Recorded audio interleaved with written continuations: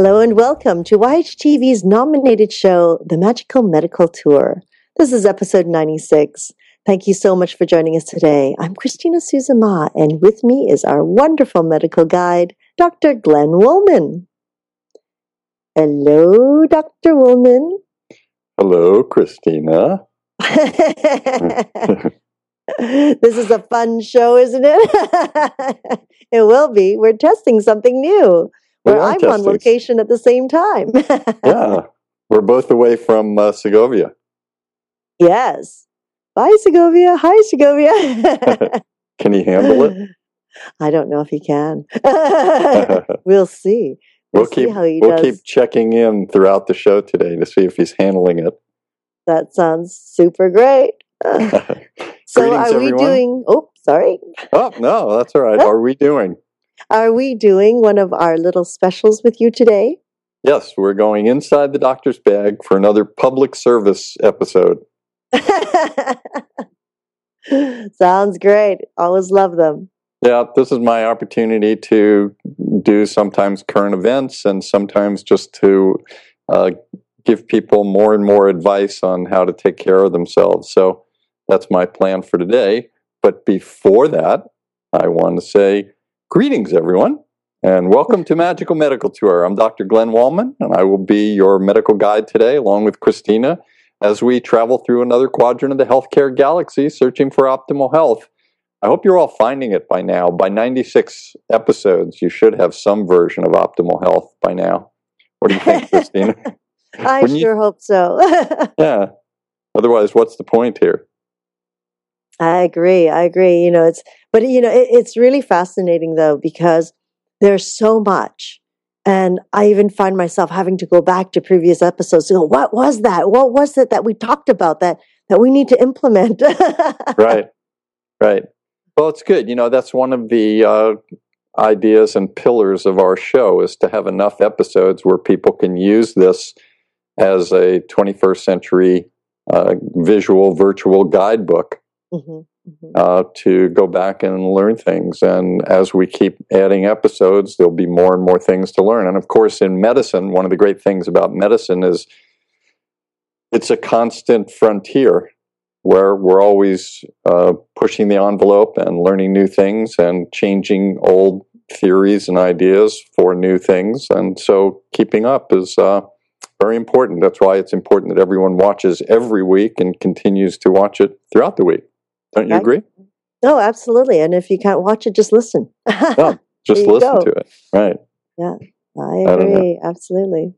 So we're going inside the doctor's bag today. And I want to talk about two major topics. One is a current topic that's happening in California right now and parts of Canada where there's a measles outbreak. So I thought I would talk about that. And then the second part will be about what to do when and if you get into an accident. And I'm not necessarily talking about a big accident, sometimes small little accidents that we need to figure out the right things to do. Of course, most people probably know certain things, but I just want to put it from my perspective. That's great. Yeah, especially for us parents, We're Absolutely. running into accidents all the time. Yeah, I think, that's part of life. That's why I always talk about preparatory medicine along with preventive medicine. We have to prepare for accidents and injuries and illness, things like that. So let's start with this measles outbreak that's going on both in California right now, specifically and mainly Southern California, although it's happening around different parts of California, and also part of British Columbia is having a little outbreak. So I thought it'd be interesting to discuss that with people. And I want to start by giving a definition of epidemiology. And epidemiology is a special branch of medicine. And this branch of medicine deals with the incidence, the distribution, and the possible control of disease and other factors relating to health. So when you hear about things like the CDC talks about an epidemic in this country or in that country or a possible flu season. It's the epidemiologists that are out there looking and figuring out all the numbers and how to track a disease or a problem. We don't just talk about disease anymore. There are many things that we talk about in epidemiology.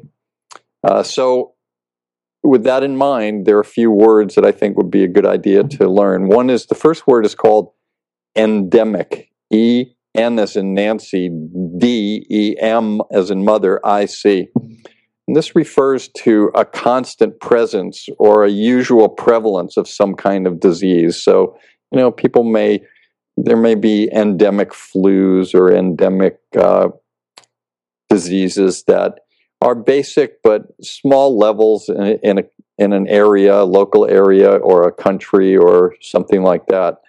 We always say that, for example, malaria might be endemic in certain parts of Africa. It means it's always there, but it's at a low level.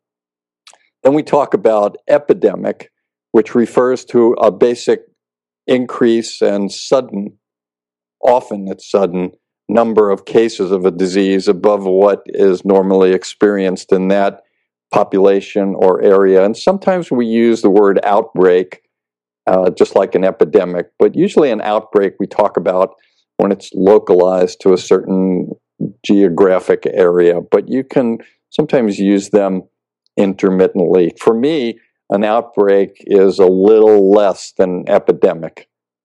And then there's pandemic, which is something that is prevalent around a whole country or the world. So when I mentioned earlier, sometimes we can get the influenza virus, which we've spoken about in other shows, and other viruses. We talk about viruses. In episode 65, we talked about going viral. And in our first episode, I think with Stephen Jose, we talked about viruses with predators. And with Mary Louise Scully, we talked about viruses that you can get when you're traveling. But sometimes we also talk about other things with pandemic. For instance, now diabetes and obesity, childhood obesity, we start referring to in terms of epidemics and pandemics. And it's not just about a virus or a disease anymore like that, but there are many things. So I want to talk about measles for a little while. And I'd like to give a little bit of a medical history about measles. Sometimes it's fun to have just a little extra knowledge. We always usually just focus on the disease itself, but it's fun from a historical point of view. We have written evidence from a 9th century Middle Eastern physician who described what appears to be the difference between measles and smallpox. So that was about the first evidence that we had that it existed back then. And then back in the 9th century. That's pretty cool. It's amazing. Yeah. In 1757, a Scottish physician named Francis Home, hope I'm pronouncing that correctly, discovered that the cause of measles was by an infectious agent, and it was in the blood. And then in 1954, the virus that actually causes the measles was isolated in Boston, Massachusetts, by two people, John Enders and Thomas Peebles. And now we know a lot more about measles. And just to let people know, we've heard of, I think, two different types of measles. We've heard of measles, and then maybe you've heard of the word German measles. Have you ever heard that before? Yeah, absolutely. We used to hear that a lot growing up here in Canada. Yeah. So there are actually two different viruses. They're a little bit similar, but the measles that we're having the outbreak with it's a rubeola virus. And the German measles is a rubella virus. And you've heard the word rubella. Most parents have heard that word when they have to hear about vaccinations for their kids, where they have that vaccination, the MMR vaccinations, which is measles, mumps, and rubella. So they call the measles that they talk about is the rubeola virus, and that's the breakout that's going on today. The measles vaccine was developed in 1963, and the MMR vaccine was developed in 1971. So, you hear those terms, 71 sounds like it's close, but it's actually about 40 years ago. And that becomes interesting for me to think that time moves on that quickly. Before these vaccines, there used to be in the United States around 500,000 cases of measles per year. And out of those 500,000, there were sometimes up to 500 deaths from measles. There were complications. In that time, 50,000 people essentially were hospitalized. Around 7,000 people would have some kind of a seizure. About 1,000 people suffered permanent brain damage, including deafness, sometimes blindness. And but that's going down now. Since the advent of the vaccines, we've only had about 108 confirmed cases of measles in the United States so far this year in 2014. Although, because of this outbreak, we've had about somewhere close to 60 cases in California right now. But we need to understand that measles is also very prevalent in other countries. The Philippines, Turkey, Vietnam, Italy, Germany, the Netherlands, Africa, lots of other parts of Europe. So these outbreaks happen all over the world, and we take it for granted here because of the vaccinations. We've taken care of most of the cases of measles, but because of travel now, and people traveling from here and catching something there, or people coming from other places and bringing it here, there's more of a prevalence again. And what we're finding is that the prevalence starts, and usually the majority of people that end up getting these measles in the outbreaks here after it's caught by or transmitted by someone else, it's usually people that have not been vaccinated, either completely vaccinated or have chosen not to be vaccinated. So what do we need to know? The first thing I think to talk about is what's the cause. And we know that it's a virus. I talked about that already. It's that rubeola virus.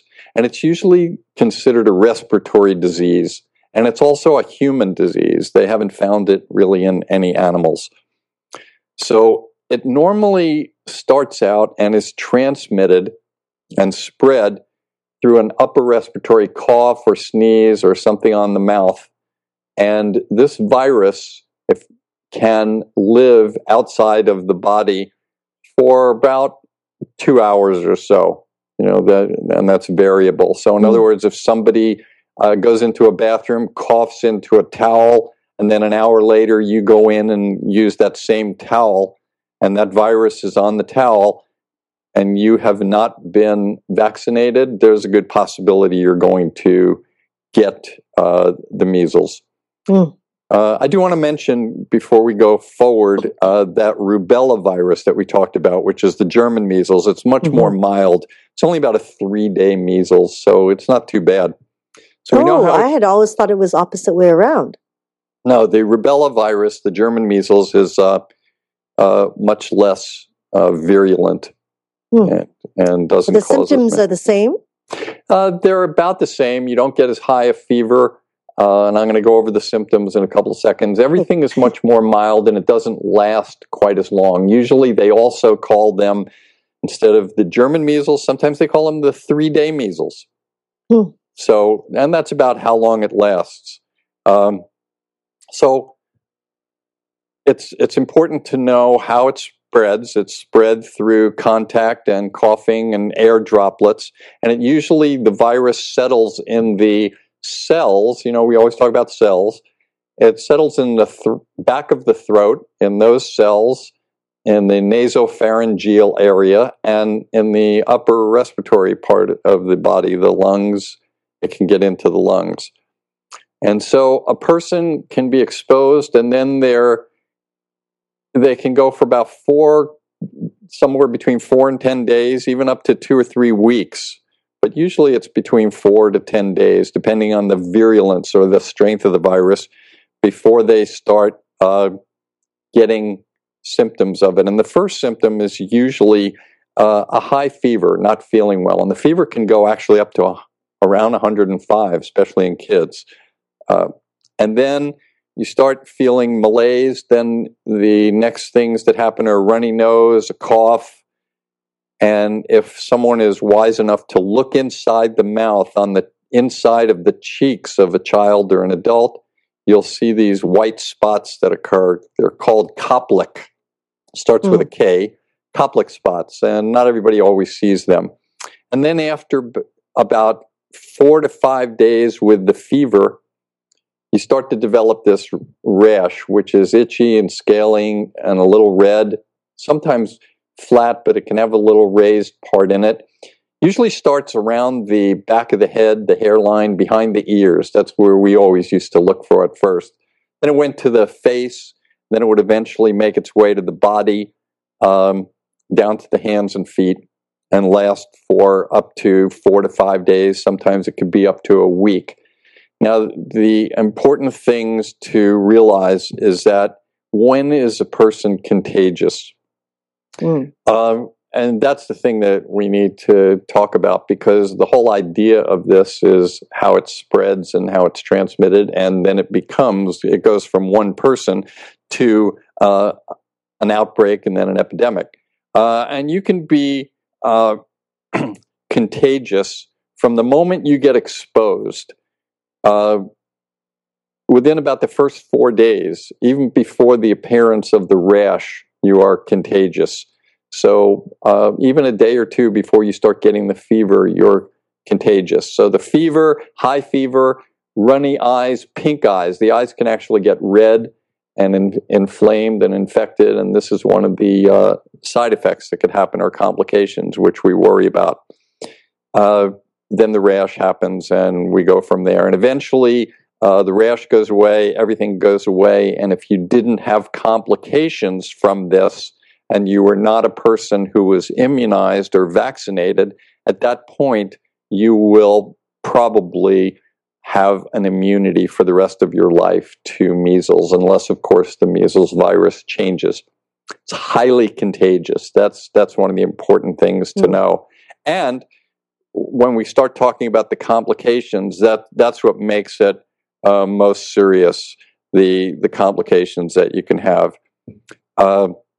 So the complications, aside from just the fever and feeling tired, you can get bloated, a little bit nauseated, you get the runny nose, the runny eyes, but you can develop what we call complications, are ear infections, things like pneumonia, a lung infection, and encephalitis, which is a inflammation of the brain, and it's a swelling of the brain.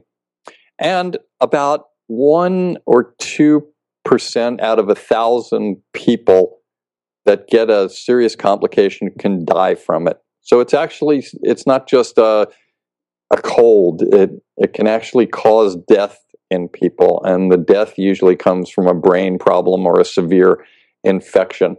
And most of the time, it's because a person is malnourished or their nutrition isn't good. So it's very important, if a family decides not to vaccinate their child or to be vaccinated themselves, then it's very important to keep up good nutrition, exercise, and get plenty of sleep and rest and fluids, and try and stay as far away from anyone that may potentially have the measles as you can. Of course, it's almost impossible, but that's the important thing to know. The measles virus still kills close to 170,000 people around the world each year. Wow. Yeah, we think of it here in this country, that's our exposure to how medicine is and how health is. But there are many places around the world where nutrition isn't good. There aren't clinics, there aren't vaccines, and people, once that virus sets in and becomes endemic, it can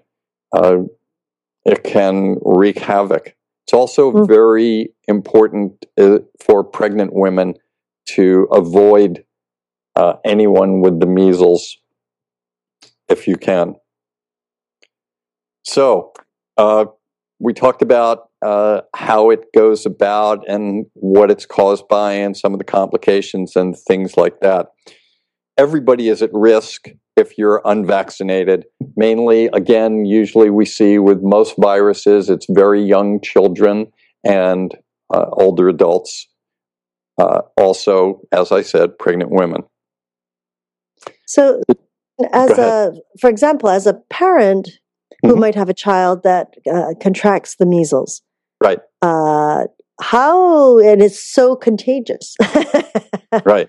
And if we haven't had it in our childhood, which means that we haven't built an immunity or we haven't been vaccinated, right? What is the best way to care for that child? Good question. So the treatment, first of all, as I said before, any treatment is the preparatory medicine by making sure the child has nutrition and is basically healthy. Mm-hmm. The second part is, and here's the real interesting thing, other than the vaccination, there's no specific antiviral treatment. So there is no treatment. But there are some things that can be done. If you're thinking right now, say for example, you're in a place where there might be an outbreak and you have your child and neither you nor your child have ever been vaccinated for measles. So the idea is to first stay away. If for some reason somebody comes over to visit and a day later you hear that that child has come down with the measles, what are the things that you can do? Well, the first thing is to, again, make sure the child is hydrated and is quiet and resting and stays away from everyone else. They need to be isolated. Do not bring them to a clinic. Do not bring them to a hospital. Do not bring them to an emergency department. Best thing to do is either call your private doctor or call a health advisory team, the CDC or something. Wherever you are, there should be a way to find a hotline and you can talk to someone. They may want to, for the purposes of epidemiology, to actually diagnose this. So they may want you to go to a lab where blood tests would be drawn and throat swabs or nasal swabs would be taken for the actual documentation to prove that it is the measles. But don't go out once you think the possibility exists. Now, there are a few things that you can do. We did talk about hydration and making sure that is very important, because some of the things that can happen are vomiting and diarrhea. And if you lose your electrolytes, then you will certainly go into major complications. So hydration is very important. But if a family decides that their child has been exposed and that they know that they've never had vaccination and that once their child gets it, they're probably going to get it also, you can actually get the vaccine if you choose to do that. The original vaccine is supposed to be given sometime after 6 months, usually around a year. Most parents know this better than I do. And then originally when it came out, it was one vaccine, but they found that some people were still getting it. The immunization qualities within the first vaccine weren't strong enough, so they now recommend a booster, usually somewhere between 4 and 6 years of age when a child is just about to go to school. I know when I was growing up, we didn't have the vaccine, so when somebody got the measles, all of the parents sent their kids over to that house to get the measles so that it would essentially give immunization later on. But if a child does get exposed, or if an adult does get exposed, you can actually administer the MMR, which is measles, mumps, and rubella vaccine within 72 hours after exposure. And if it's been after 6 days of exposure and starting to get symptoms, there's another vaccine, an immune globulin vaccine that can be given. And these won't necessarily prevent it, but they will most likely make it a milder case and less chance for complications. Every once in a while, antibiotics are necessary. if you get a pneumonia or you get a different type of an infection. So antibiotics may be necessary for secondary bacterial infection, but remember, those of you that have listened to our shows before, antibiotics do not work on viruses, and this is a virus. So if you have antibiotics lying around your house from a prior episode of an infection where you didn't take the appropriate amount, don't take the antibiotics. That's important. And one other thing that to talk about with that is, especially we see this in other countries, underdeveloped countries, where it's suggested that a child that comes down with this or an adult that comes down with this get vitamin A supplements, at least 2 doses, 24 hours apart. This has the ability to prevent eye problems and even potentially preventing blindness. And that's very important. So it's a very dangerous disease. It's highly contagious, and it's very rare, but it can be fatal. And I think that that would be all that I want to say about this right now, unless you have some things that you want to talk about, and we can go over that a little bit. I think I'm coming back. I don't know where to stay up here in Canada or go back down to the well, now Southern California. Well, let's play a little game for a moment here. Let's say that let's hypothetically say that you've never been vaccinated, nor has your child, and we know there's an epidemic or a breakout up there, and let's say you get exposed and you know that you've been exposed to it. The next process would be, are you going to get on a plane and choose to expose everyone else on that plane, depending on where they go? They may go, from one place to another and then take another plane, and then there's more exposure. Or to be part of at least the human herd immunization concept. Most of the time when we talk about vaccinations, the more people that get vaccinated, the less opportunity there is for something like measles as a virus to be transmitted to other people. I think I've said this already, but most of the people that get the measles are usually under-vaccinated or unvaccinated.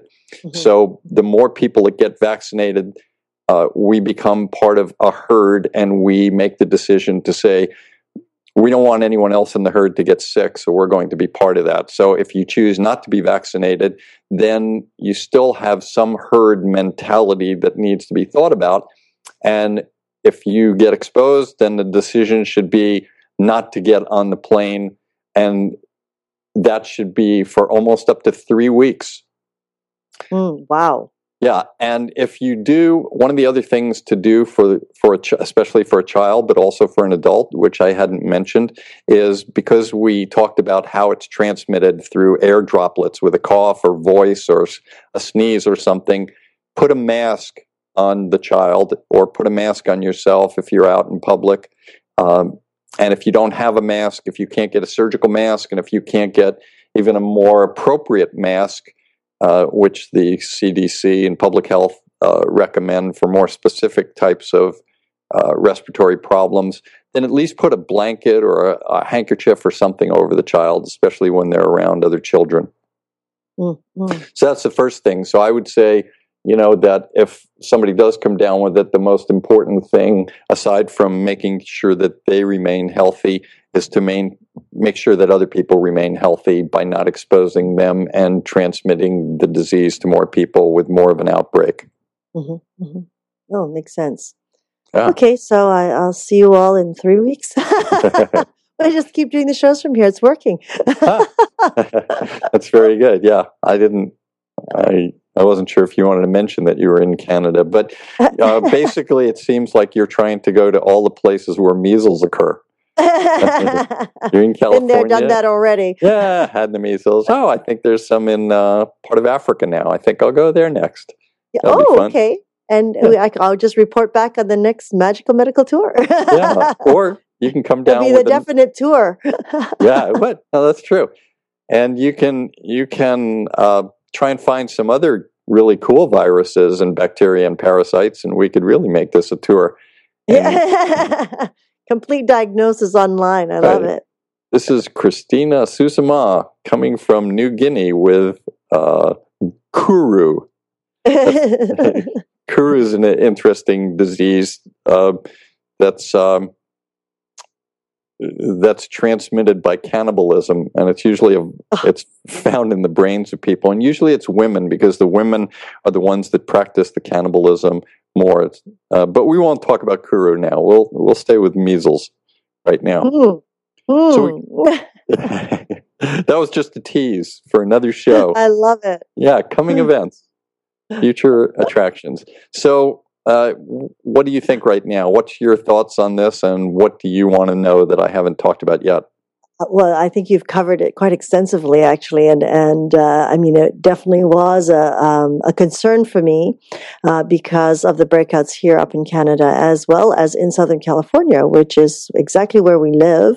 They were saying that the numbers of the breakouts has been the highest since for a very long time.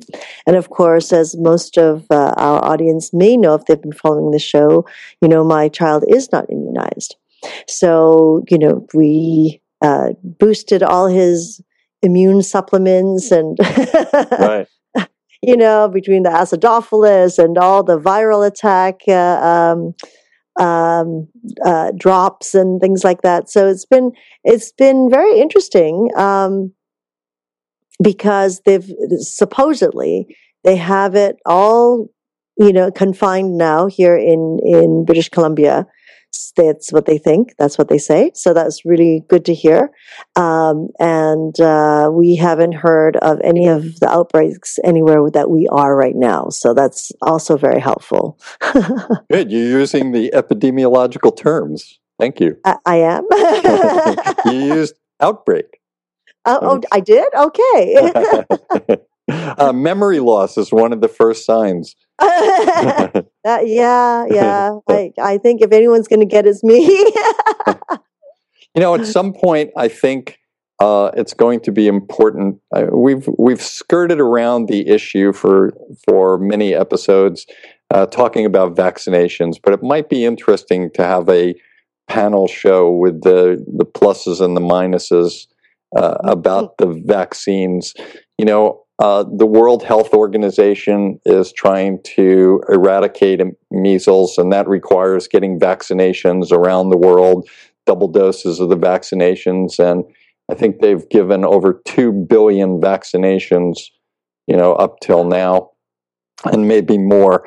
Many of the people worry about the complications of the vaccinations, and I think that's most of the reasons that people choose not to do that. Was that your choice because of worrying about complications, or did you have a different reason?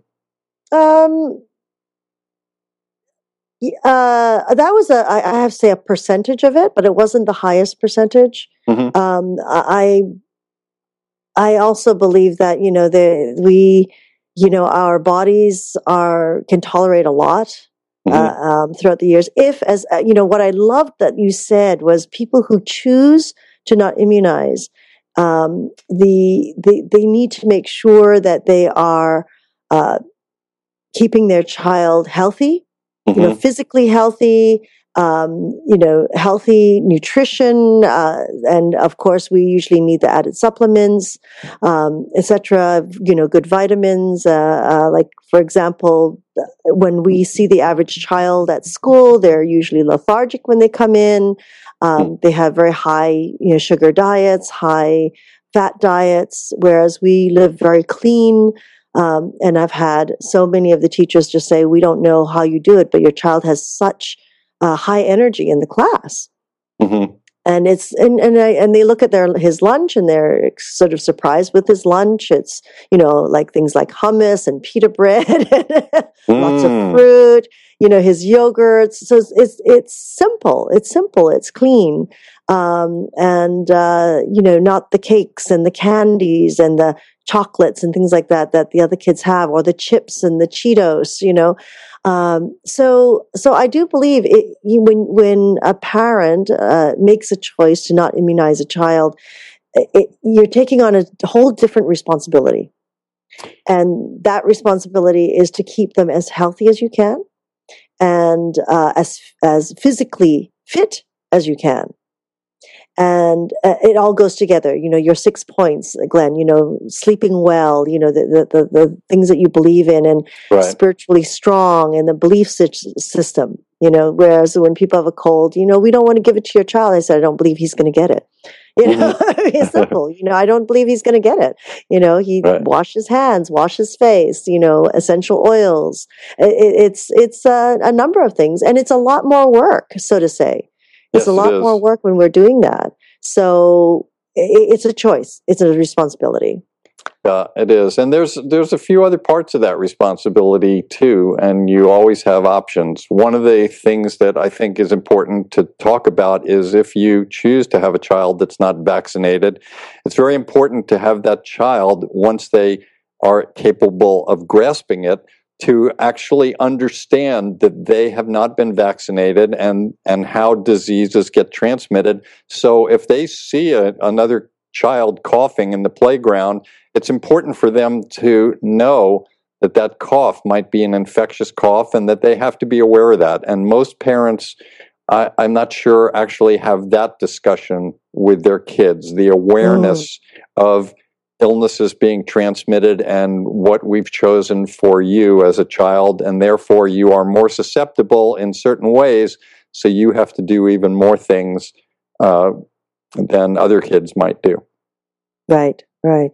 Yeah, and then the other part of that is to make decisions depending on if you're a traveler and you're going to take your child or yourself to another country where there are other diseases that we're not quite used to, like, for example, malaria or typhoid fever, where you always have opportunities to consider talking with a travel consultant, like we did with Mary Louise Scully, and deciding whether or not, I'm going to be working. I've decided to go to India and bring my child because I know there's a measles epidemic right now and we want to work in some clinics there helping all the children. And you're going to go there. So you always have the opportunity then to get vaccinated. So even if you didn't get vaccinated as a child, you still have an opportunity. Which when it comes to that time that sort of travel or situation comes up, then yes, it is a whole that's a whole nother level of making a choice. That's right. Do we want to go to the jungles of Thailand? Yes. So we're all going to have the malaria shots or the pills or whatever that is. Right. Exactly. It's important, I think. Anyway, it's just good to know that those are the options. So we're still inside the doctor's bag, and we're going to move away from viruses. Unless there is... I feel like you should have a bag, and you should be throwing things out of your bag. I do have a bag. I take it on my house calls with me. Maybe I have to define house calls, since many people haven't heard of them in this generation. Generation. Now you can Skype now. But some of us still do make house calls. Oh, that's great. Anyway, part 2. I decided that, I see a lot of people that get injured and in many parts of a day, and some of them are minor injuries, but people don't always know what to do. So I decided to take a little time on this show and talk about what to do when you get hurt in an accident. And I'm only going to focus on moments to hours. So this isn't going to be how to go through a month with a pain or a year or something like that. This is in that moment where you just took a fall and you're lying on the ground. And what do you do? Well, the first thing that I always say is, again, we go back to preparatory medicine. Be in the best health you can be. Make sure you sleep well, your nutrition is good, your exercise is good. And exercise becomes important, especially with accidents and injuries, because if your bones and muscles and tendons and ligaments are in the best of condition, then you may not get hurt as badly. And if you do get hurt badly, you did go into it in the best of condition, but you also may heal better. So that's where I wanted to go today. And part of this is to turn everyone into an emergency medicine physician for the moment, either for either for yourself or for a family member or a friend, or you just happen to be on the street and see something going on. So the process here is you get hurt. You take a fall, you twist an ankle, you do something. The first purpose is to live. That's why we're here, and that's what we want to keep doing. So that's a major accident. Yes, and we know major accidents do happen. So, and we're going to talk about that for just a moment. The second purpose of what I'm trying to do right now is to be able to, after the accident, at some point, maybe not in that moment, but down the line, you want to be able to maintain function of an organ or a limb. You want to maintain good range of motion, and you want to maintain good strength. So this means that in the moment that one injures themselves or takes a fall or catches a hand in a door or cuts themselves, in that one moment, the moves that you make next could eventually affect your entire future of healing and recovery. And I think that's a key point for people to know. So when you do get hurt, it's really a good idea to understand that this moment is vital. Now, the first assumption is that you're not hurt critically with a life or a limb or sight-threatening injury. Otherwise, call 911. That's what they're there for. So that means if you're actually having difficulty breathing, or you're having chest pain, or you see severe bleeding, or there's an altered level of consciousness, 911 is the key. But we're moving more toward a simpler type of an accident. Like I said, a fall, a twisted ankle, an injured extremity or a joint, or some kind of a laceration, a cut, or an abrasion or something that.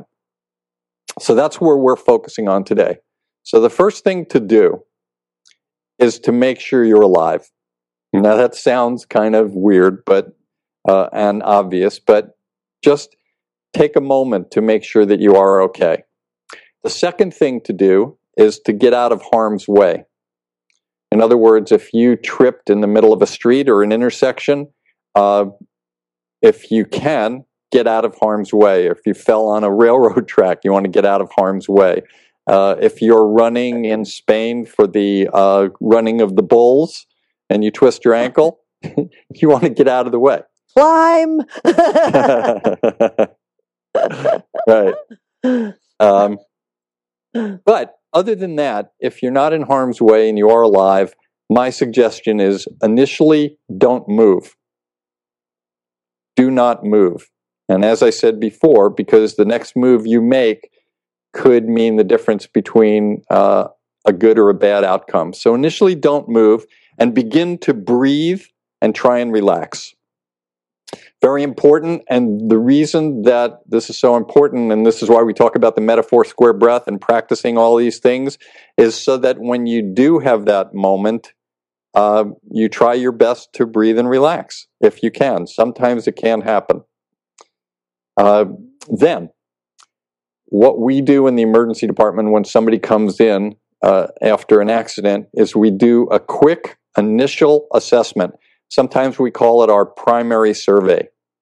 And this is to determine what area or areas are actually hurt or deformed or bleeding. So you want to do a quick survey of everything that you can see or feel if you can move. And basically, you don't want to do much about it. You just want to define all of the areas. Something may be obvious. You may see a deformity on a finger, if you fell and the finger is dislocated or broken. But don't stop at that point. Just acknowledge it and keep moving on. One of the things that was prevalent in the emergency department, especially when somebody would come in with multi-level accident with multiple body parts injured is they have such severe pain in one area that it actually can mask other injuries. So it's very important in your primary survey, your initial examination of yourself, is don't stop when you find something with pain. Mark it in your mind and say, okay, my left wrist hurts. Keep going. And you want to make sure there is or something else, or if there's not something else. Now, if in your survey you do see something that's deformed or actively bleeding, or you see a body part that is normally inside and now it's on the outside, and it's one that you've never seen before.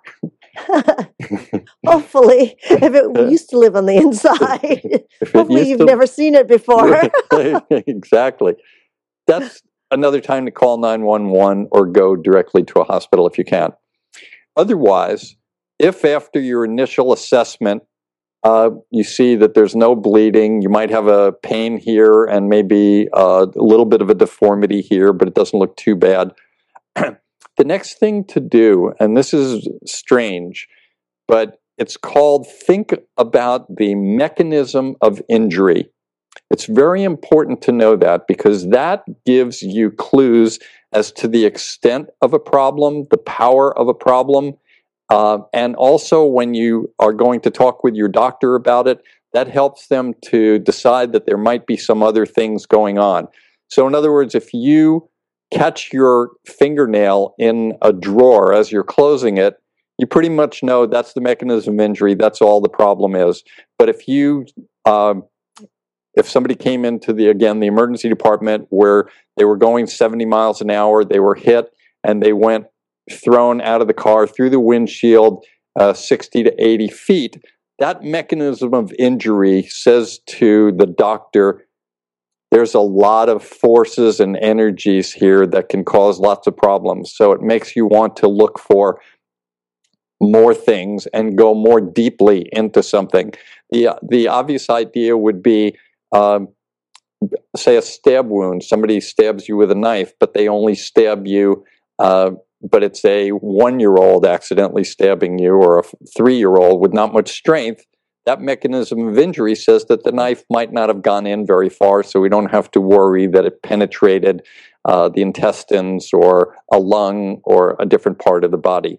So the mechanism of injury is very important to think about, and just put it in the back of your mind.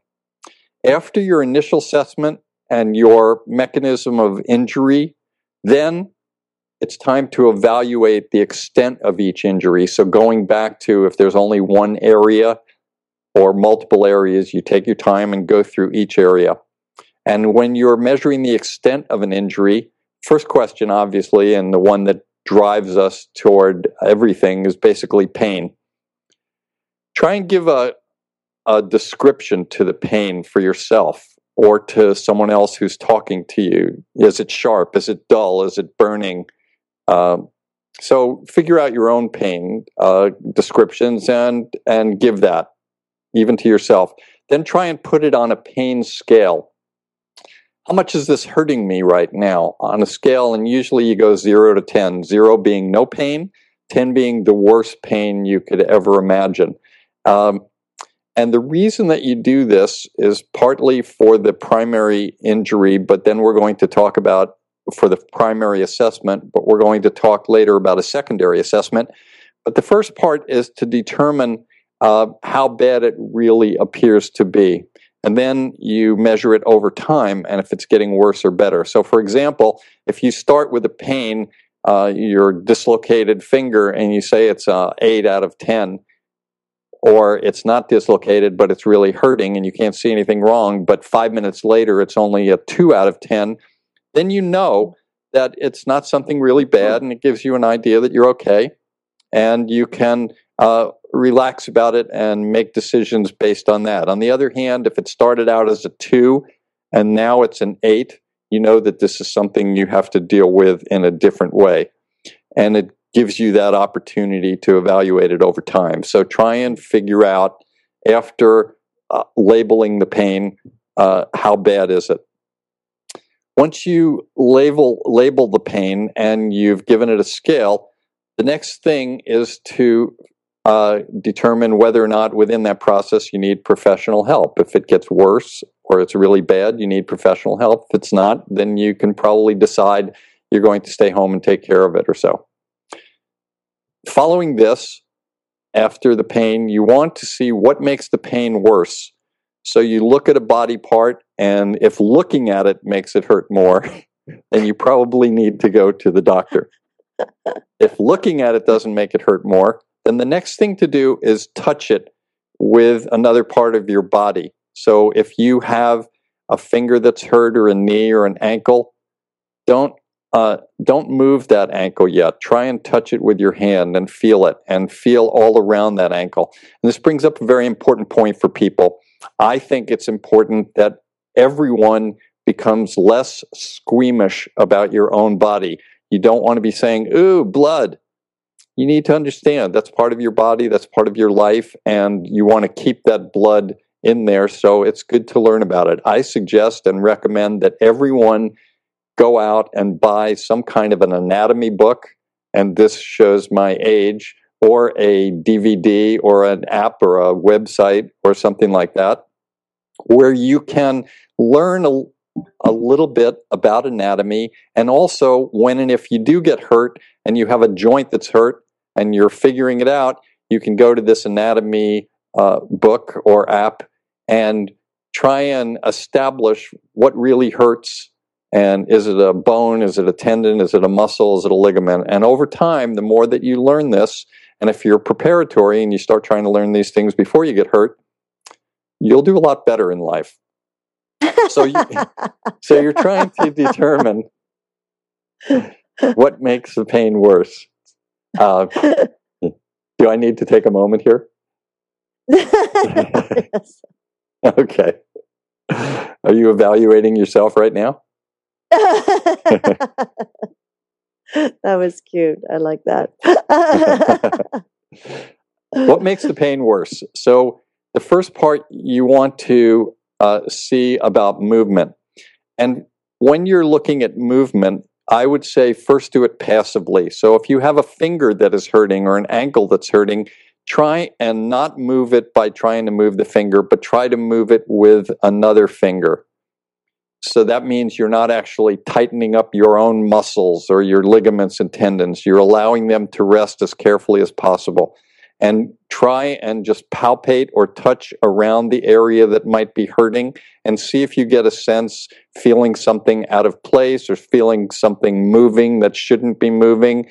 If you hear sounds that you've never heard before, like the sound of a bone crunching,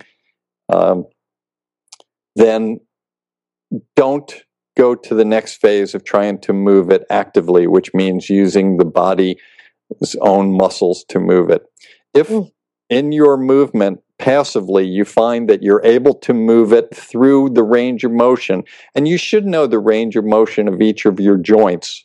You know, you could look at a shoulder joint, which has a different range of motion than a finger joint.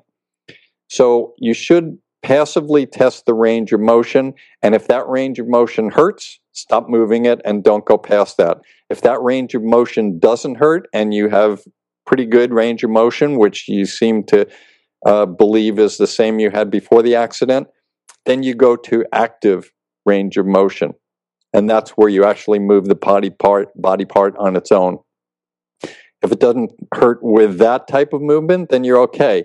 If it does hurt with that type of movement, be aware of it, move on to the next place, or you may need to immobilize it so that it doesn't move anymore. Because again, remember I said from the beginning, in that one first moment, if you have something that's being held on by just one little shred of a ligament, you want to keep that intact.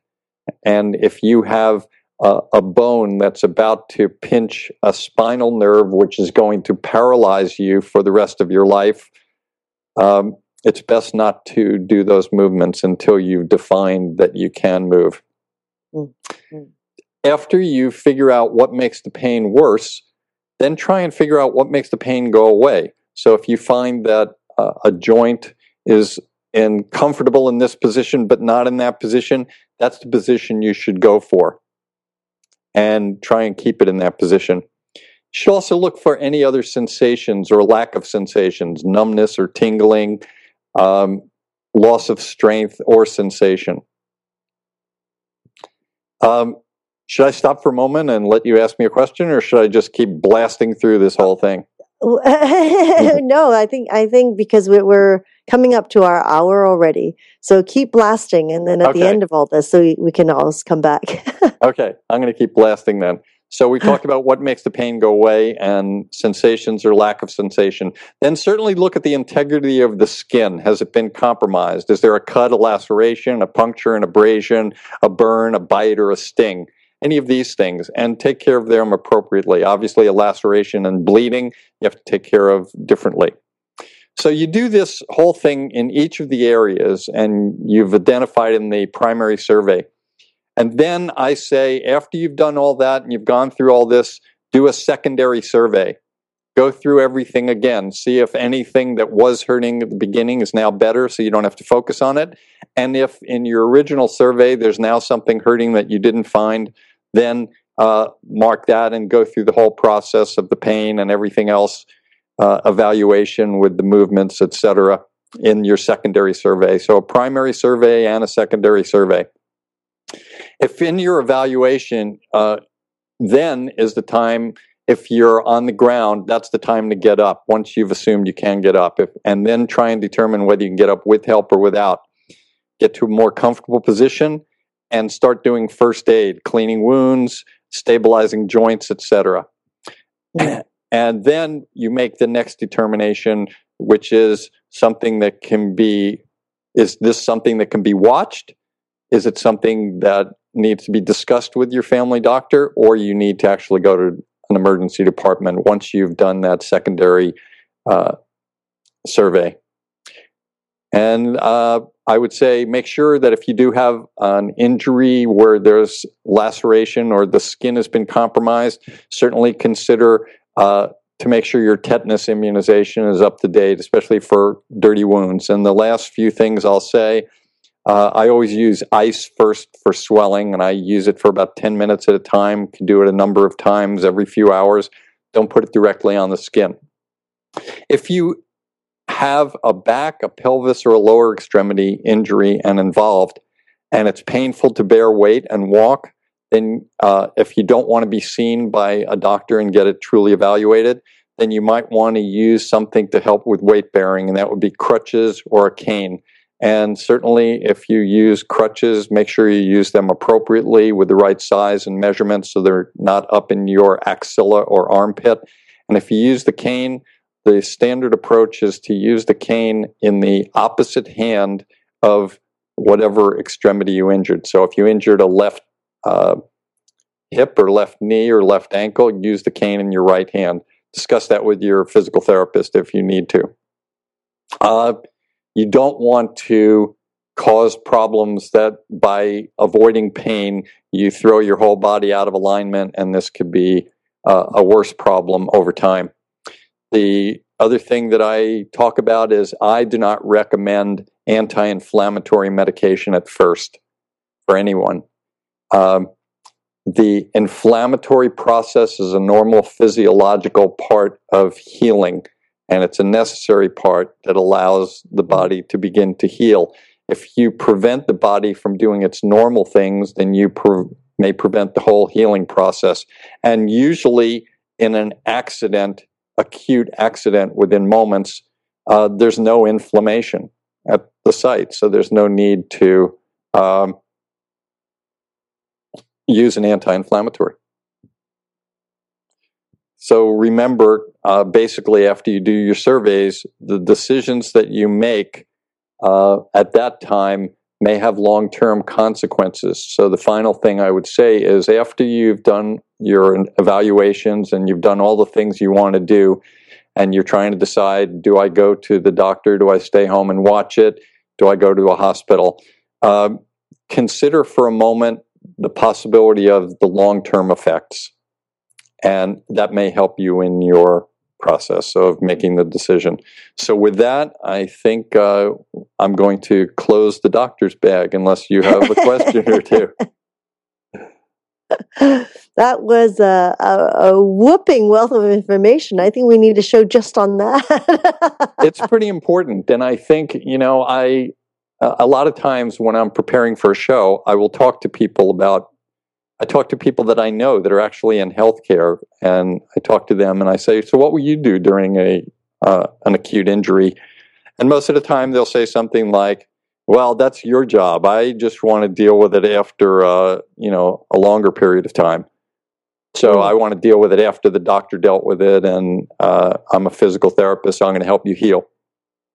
The important part of an injury is to think immediately about healing and as I said, to regain strength, range of motion, sensations, everything else. So the things that one does in that very first moment, and that's why I think this was important, can determine those factors.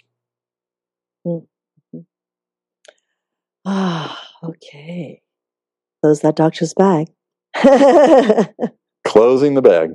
Yes, I mean, moments of that were quite graphic, of course, as you visualize it in your mind, and it's very powerful. And I think it is really important, Glenn, because I know people who have fallen and waited for days before actually going to see a doctor, and next thing you know, it's actually more severe than they know it is, than they believed it was. And of course, as you say, the anti-inflammatories. Oh, let's just pop a few of those, just put a few, of those down and I feel better.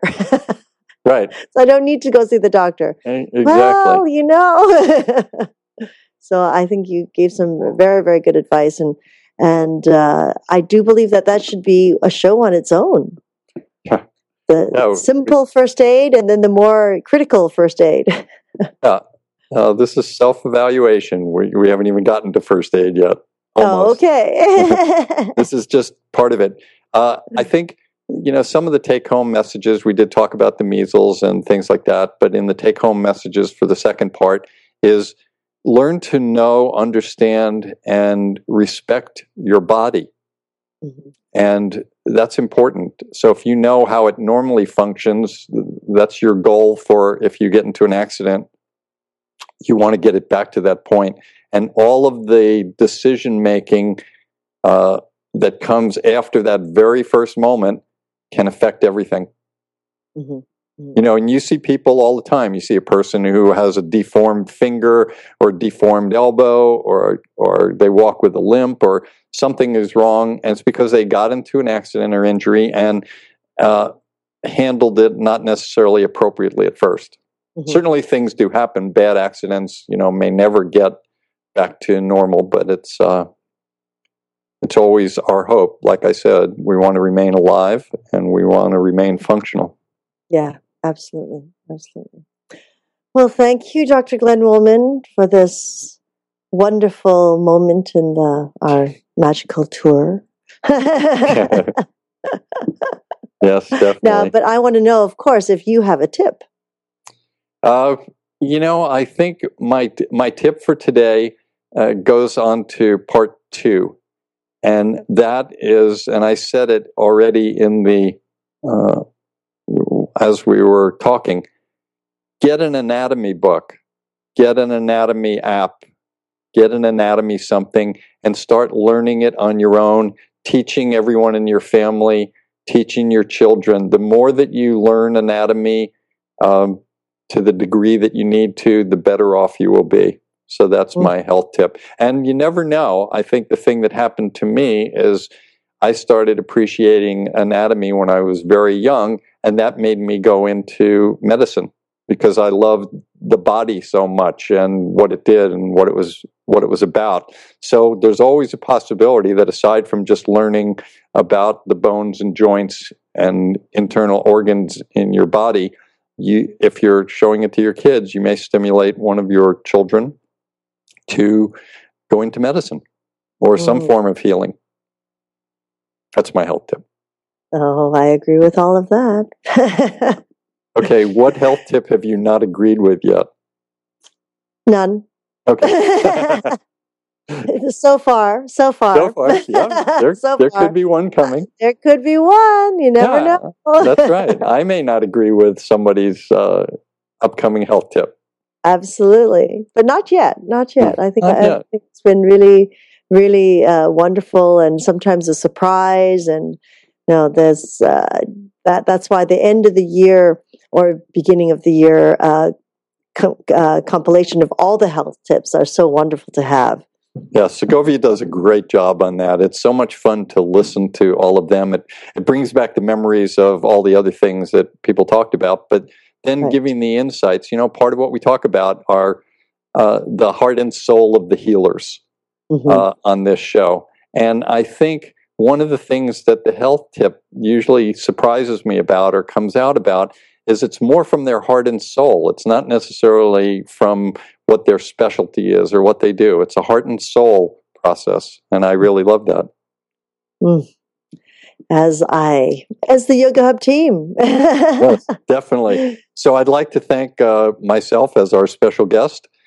I'd like to thank Christina for her willingness to be on the show today from another part of the world, the northern part of North America.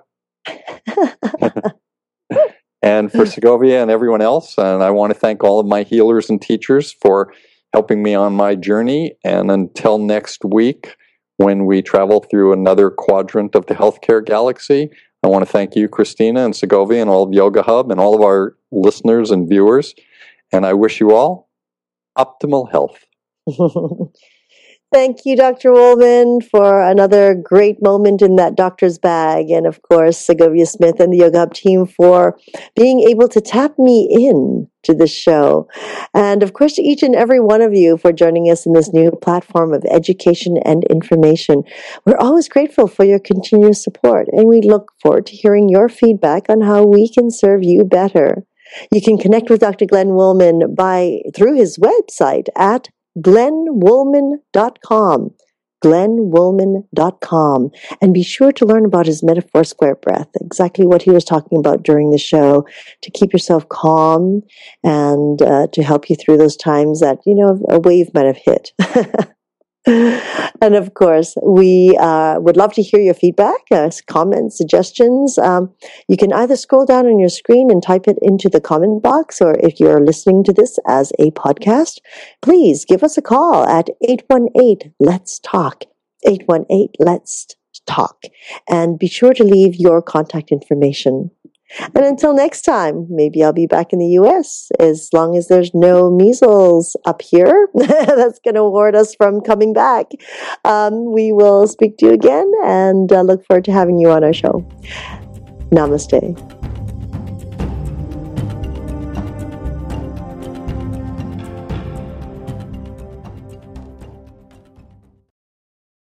This live event coverage is brought to you by YogaHub.com. Make Yoga Hub your new media channel for health and wellness, with original programming and shows ranging from yoga and meditation to parenting and nutrition. We have hundreds of videos with experts, authors, and medical professionals. Visit us online at YogaHub.com or search for YHTV on iTunes and subscribe today.